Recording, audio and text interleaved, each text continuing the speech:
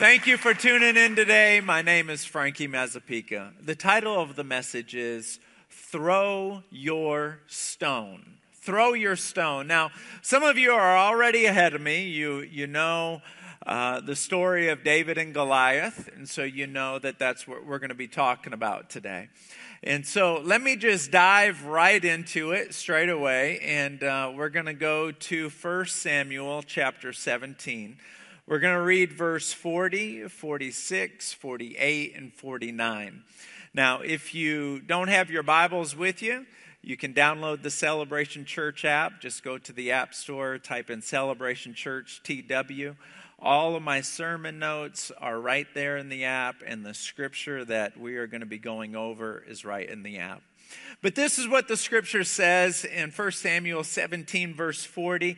It reads like this, And David, when David went to the stream, actually it reads like this, he picked up a rock from the stream, and he put it in his shepherd's bag.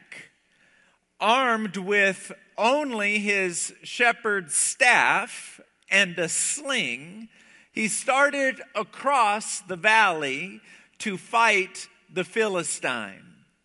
When he was standing before him, in verse 46, he says this. He goes, Today, listen to the confidence, today the Lord will conquer you, and I will kill you, and I will chop off your head. And I will take the dead bodies of your men and feed them to the birds and the wild animals. And then it goes on to say that as Goliath began to move towards him to attack, David he quickly ran towards the Philistine and began to fill his sling. The very last verse, it reads like this. And David took a rock out of the shepherd's bag. He placed it within his sling, and he hurled it, and he hit the Philistine in the forehead. The rock sank in, and Goliath stumbled and fell face first to the ground. And you know the rest of the story. He ran up to Goliath and he chopped his head off. I want to talk about 3 points in that passage. The first, and these are my major points. The first point is when David picked up 5 smooth stones. The second point is when God conquered Goliath. And then my last and final major point will be to encourage you to throw your rock. So let's dive right into it. When David picked up 5 smooth stones, it's fascinating to me that he picked up 5. Now, before I talk about the significance of 5, I have a friend of mine that went to the valley that they fought in. And it's the valley of, it's Ellah. Let me try to pronounce it. It's Elah. Does that sound right? I'm trying to learn Spanish. I've been taking Spanish lessons for 2 years. And so now anytime I see a double L, I always think Y. So I want to say Elah, but now I don't know how to say it in English. So I'm like, I don't know what I'm supposed to say here. But nevertheless, he picked up one of the stones. I am 100% sure that he was not supposed to grab a stone, because I've been to Israel and they make it abundantly clear that if everybody picks up a stone, there's going to be no stones here. But anyway, he picked up a stone and he gave me one. And I'm certainly not going to return it. But I'm holding one of the stones, and it's about the size of a golf ball. It's got, let me see here, 1, 2, 3, 4, 5. It's got 5 sides to it. And it's noticeably smooth on each side.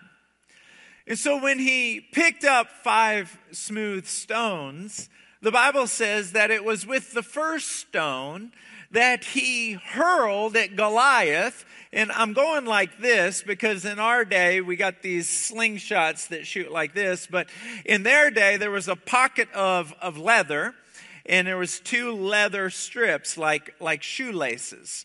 And they would put the rock inside of this sling, and they would go like this and throw it. Now, what is said is, and they know this because historians have been in caves and have seen drawings of people slinging rocks into the air and hitting birds. They were incredibly accurate. But for many years, historians and theologians have tried to figure out the significance of grabbing 5 stones.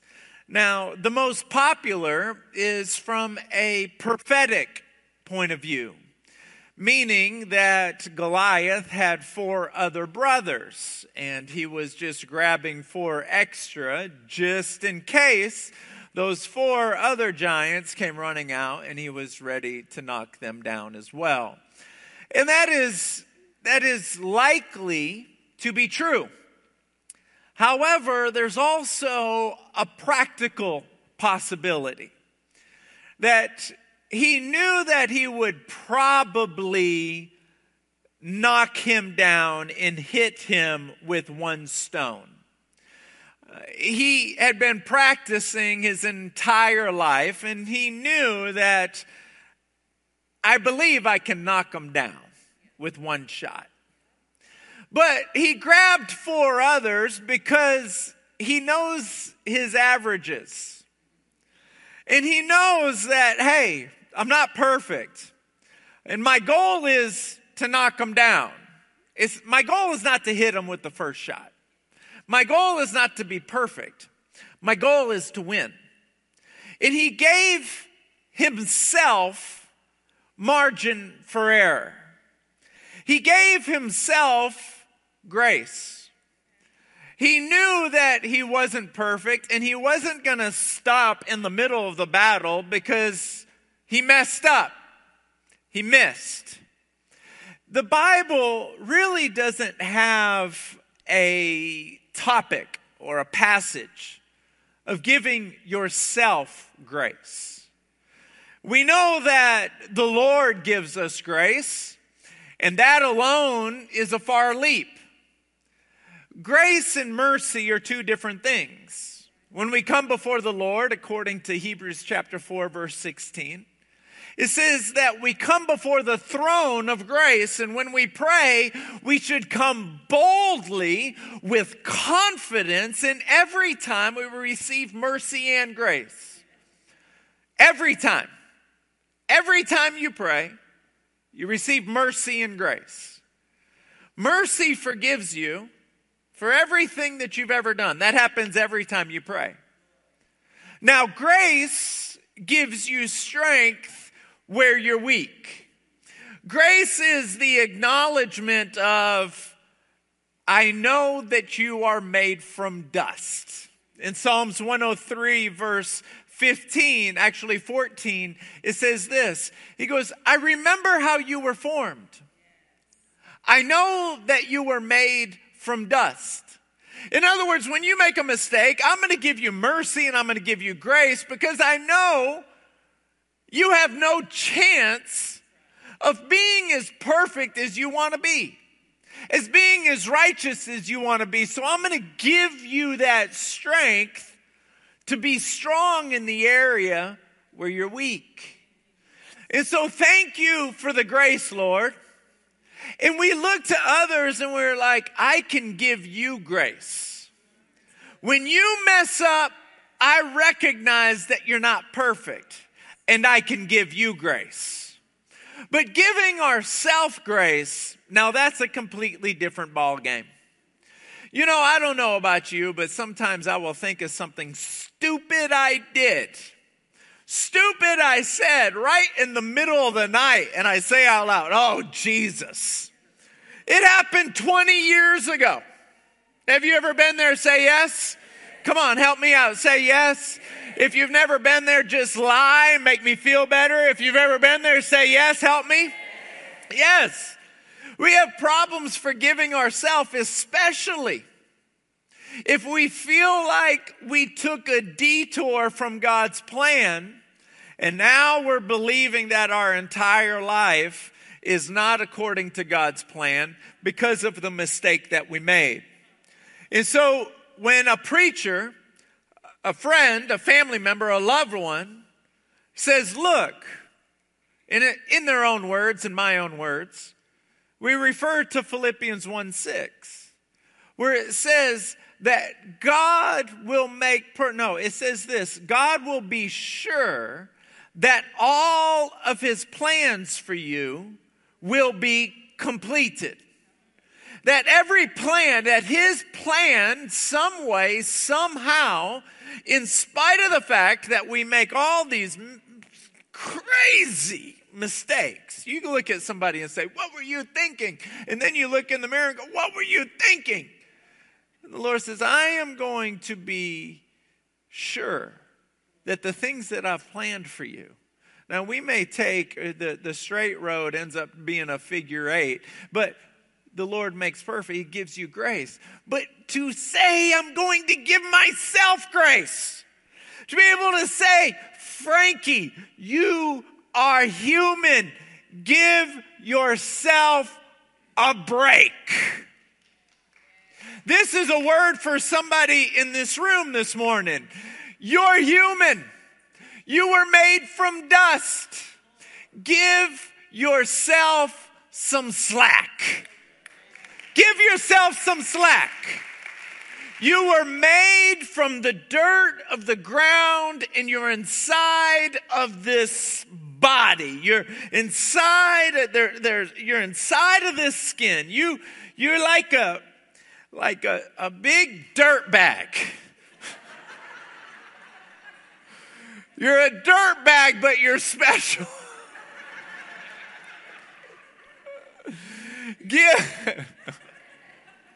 Lord Jesus, help me. I need to give myself grace right now. Give yourself some grace. Second point I want to talk about, first point being give yourself some grace. And the second point is that the Lord conquered Goliath. Did you hear what he said in verse 46? He says this, he goes, today the Lord will conquer you, and I will kill you. In other words, there's a partnership. But the hard part, God says, I got him. Now, when David said, I will kill you and I will chop off your head, you and I could have chopped off his head. God put him on the ground. He conquered him. And he caused his rock to be guided with his finger. You know, a rock being planted into a skull. Do you know how hard that rock had to be thrown? How it had to be hurled? You've all seen the pictures of those Roman soldiers, the helmets they wore. There oftentimes you could only see their eyes and their mouth. It came down. The force and the accuracy to get in that small crack, to split in there. The Lord's finger had to be on that rock.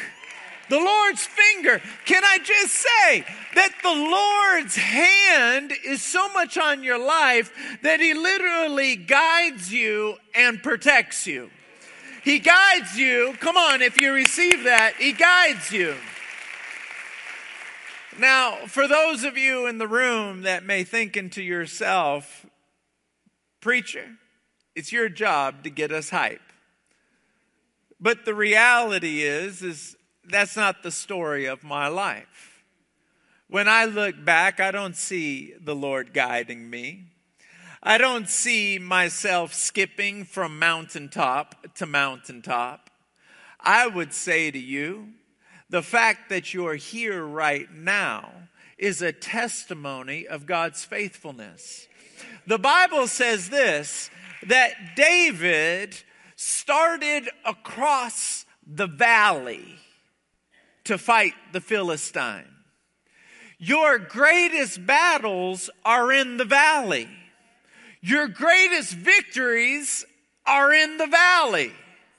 You don't look back and say, when I was having the time of my life, when I was having the time of my life, I got through the hardest season of my life.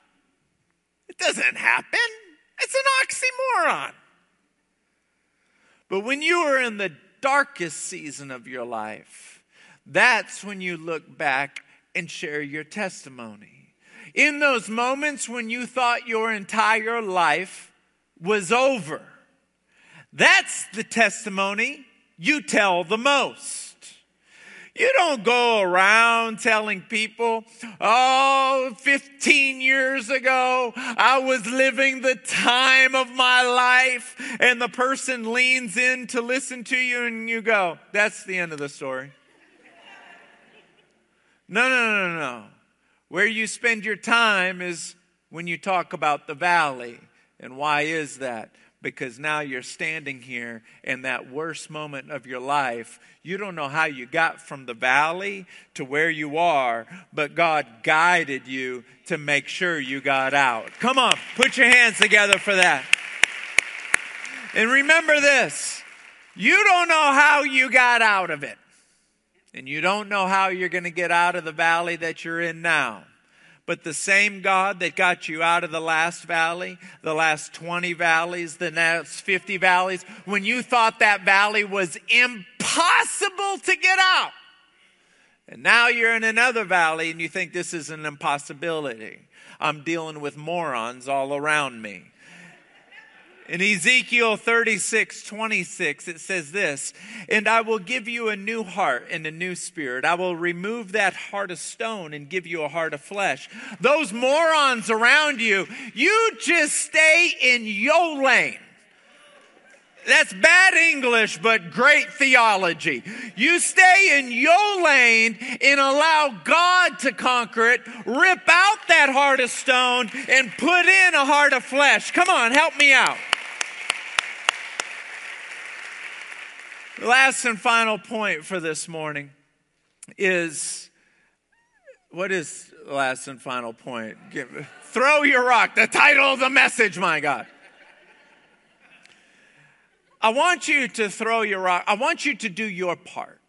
Frankie, do your part. Move, pray, do something. But we got to make sure that we're throwing the right rock. What do I mean by that? Oftentimes, we throw the rock at someone that they first threw at us. You're disrespectful to me? Hey, baby, I can be disrespectful to you. You want to be rude to me? I invented rude. You want to throw rocks at me? You want to insult me? I got a pile of rocks sitting right next to me. You want to start this? Go ahead, start it. I can promise you this, Sugar Bear, I will finish it. Are you with me? I can promise you that. How far does that ever get us? Have we ever truly solved a problem like that? And we've ruined a lot of relationships like that. A heated discussion that should last 30 minutes end up lasting 30 days, 30 hours. There's some people in this world that if you saw them in a restaurant, you'd walk out of that restaurant. And if you had to go to Taco Bell instead of Olive Garden, you would do it. You'd eat dirt before you sat next to them in a restaurant. Why? Because we traded rocks. There's certain rocks that are going to do nothing but hurt us. They promise us they'll work. Many of us know, or probably everyone knows, that story, Humpty Dumpty. Humpty Dumpty sat on a wall. Humpty Dumpty had a great fall. Humpty Dumpty, all the king's men and all the king's horses could not put Humpty Dumpty back together again.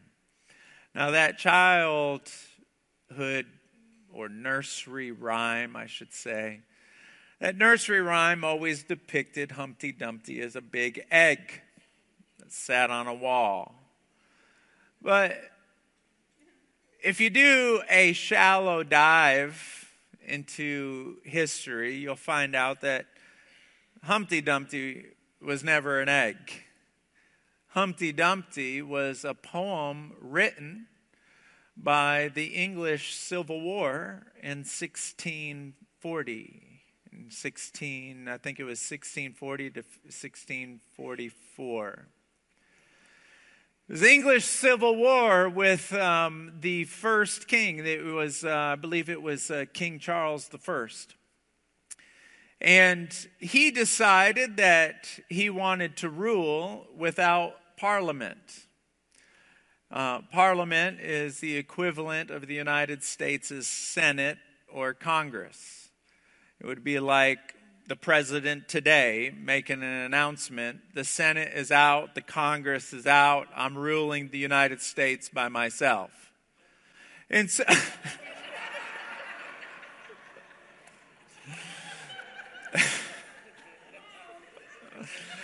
I can't even repeat what I just heard. This is not a political sermon, so help me to stay focused here. You're not welcome to the second service.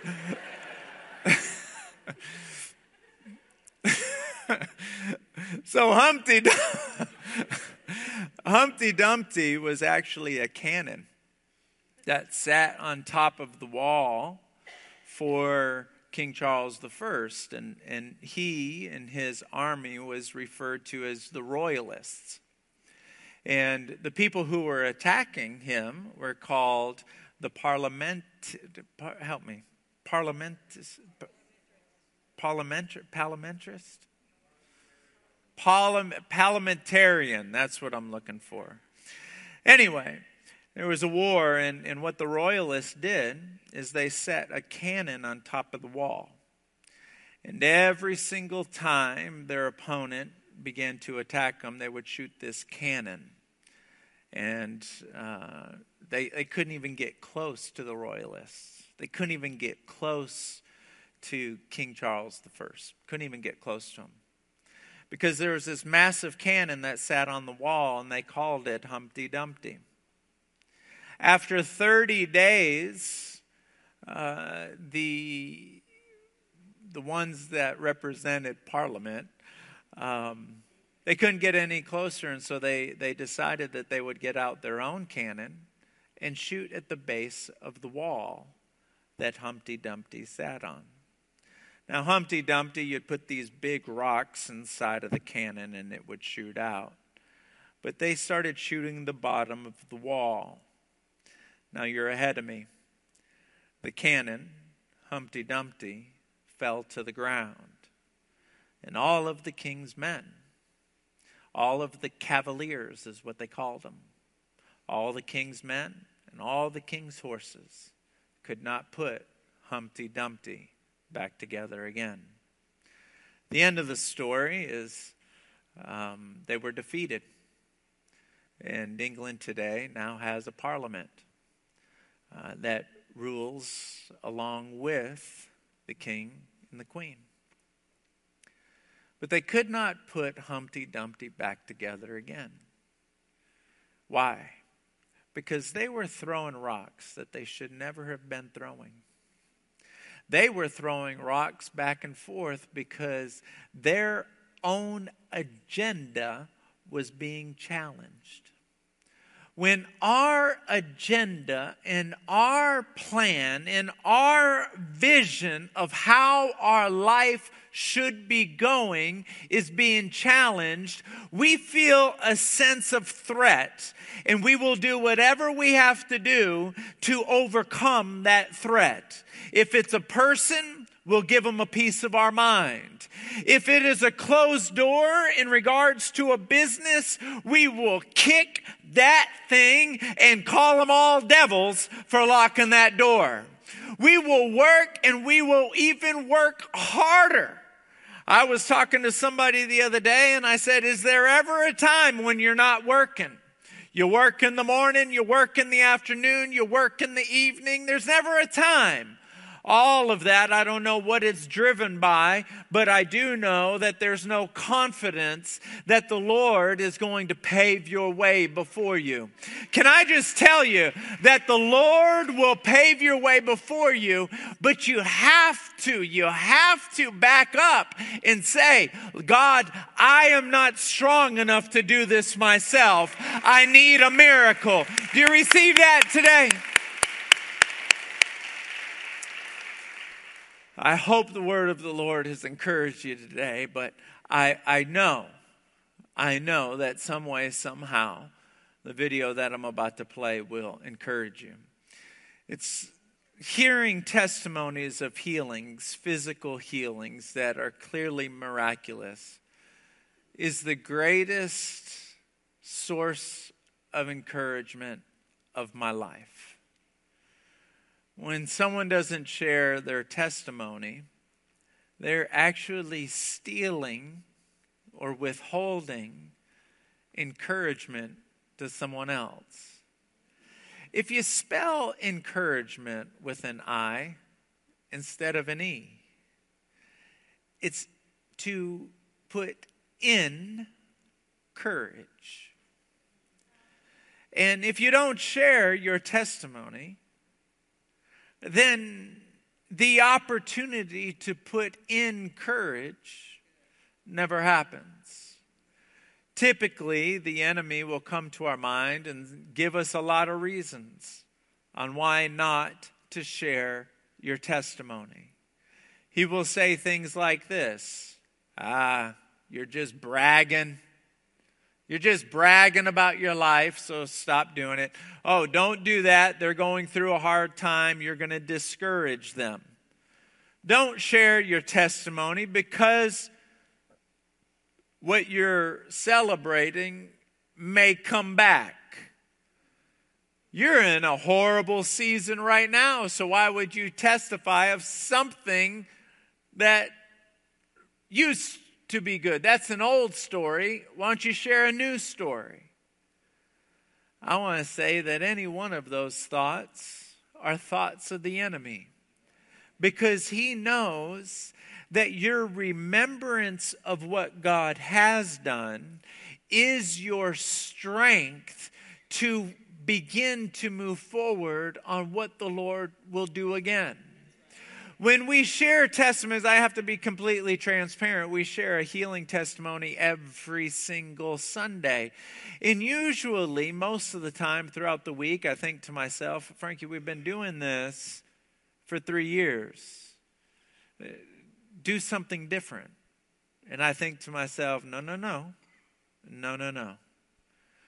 We have been praying for years to see healings. We want to continue to see healings, but we will not continue to see God work miraculously if we don't give him praise and honor for the miraculous works that he has already done. Now, it is not super likely that the person who's going to testify had the same challenge that you have today. But if God can do a miracle in their life, he can do a miracle in your life. It is as easy for God to do a miracle in your life as it is for you to breathe. Take a look at this. So about a month ago, I started experiencing a lot of pain in my left arm. It would start at my elbow and it would radiate through my fingers. I thought nothing of it for a while, but it progressively got worse and worse and worse. I didn't even tell my husband. One of those things where I thought it would eventually just go away. Maybe it was stress. And last night, oddly enough, it was extremely bad, to the point where I was having to shake my arm. There was a numbness and a tingling feeling all the way to my fingers, to the point where it was slightly concerning. It eventually went away. this morning, I got up, I didn't feel the pain. I came to church and pastor had a word of knowledge for someone who had tingling or radiating pain in their left arm. I stood there and I thought, oh, well, it's intermittent pain, so it's probably not for me. And I kept looking around. Pastor Frankie was very adamant that it was someone. And finally, I started to feel the pain in the moment. And I knew in that moment that the Lord was telling me, this is for you. So I went down to the altar. Pastor prayed over me right there. And as he was praying, I felt the pain as if it was being pulled out of my fingertip. And where it once was tension and tense, it became hollow. And I just felt this calm, cool feeling all the way to my fingertip. I still feel it right now. And I just give all the glory to God. I am healed. Come on, let's stand up and give the Lord a standing ovation. He deserves that. Come on, give it to him. Come on, he deserves it. Give it to him.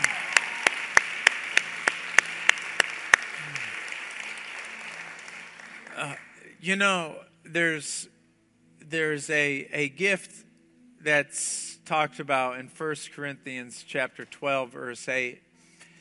And it's a gift called a word of knowledge. And it's my belief that all of us have this gift. You have it right now. Just to give you a few examples, and let me define it. A word of knowledge is when God shows you something that's happening in the moment.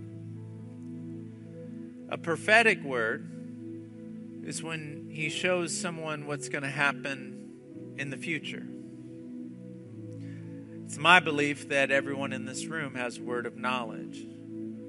To give you an example I like to use most is, have you ever been talking to somebody and you're looking at them and you think, you lying dog?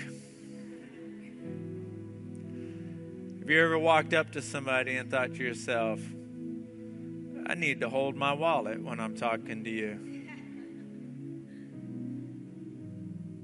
There's some people you can just look at and you don't trust them.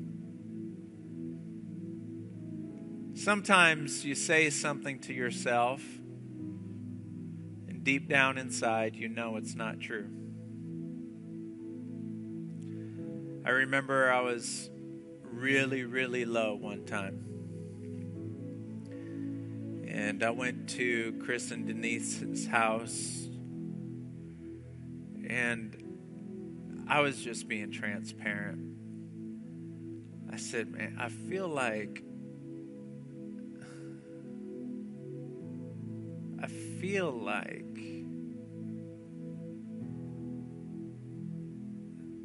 the Lord's mercy and his love for me is getting exhausted.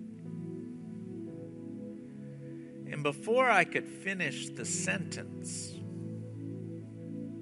this is after Chris and Denise had their accident, Denise said to me, oh, God's not like that. I'll never forget those words. That was probably 12 years ago. God's not like that. The minute she said that, I could feel. And the minute I said that, she knew. That's a word of knowledge. It just pops out. And it's at this portion of the service where I begin to lean in and I say, God, who do you want me to pray for? Because in a moment, our prayer partner is going to come down. Miracles happen all the time when they pray for people. But I ask the Lord, who do you want me to pray for? And I don't want to just pray for someone random. I lean in. I'm like, God, give me a word of knowledge and tell me who you want me to pray for. And if I'm right, if I'm wrong, then nobody will come down for me to pray for them in that category. And if you go to church here, you hear me say it all the time. I just go, well, I guess I was talking to myself. I was trying to hear from God on your behalf, and I was talking to myself. That's when I have to give myself grace. But when I'm right, things like that happen. Not Not everyone we pray for gets healed. Sometimes they get prayed for the 57th time and then they get healed. But every Sunday, people get healed. That's why we have a video every Sunday.